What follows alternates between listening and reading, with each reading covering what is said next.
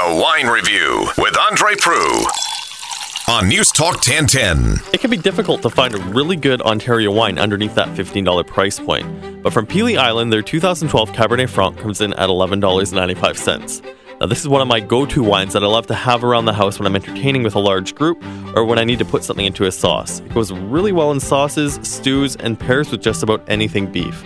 It's very fruit-forward and has a lot of very ripe blueberry flavors and a little bit of currant on it. And at this price point, you really can't go wrong.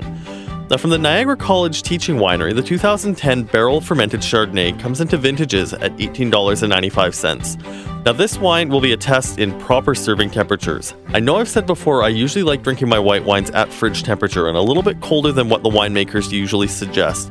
But this being barrel fermented will taste a little bit like a 2x4 if you serve it really cold.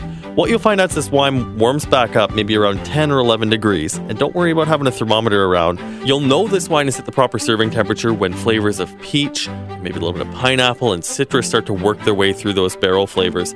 This wine will pair beautifully with any sort of creamy pasta dishes. For more details on today's featured wines, visit the blog section at newstalk1010.com.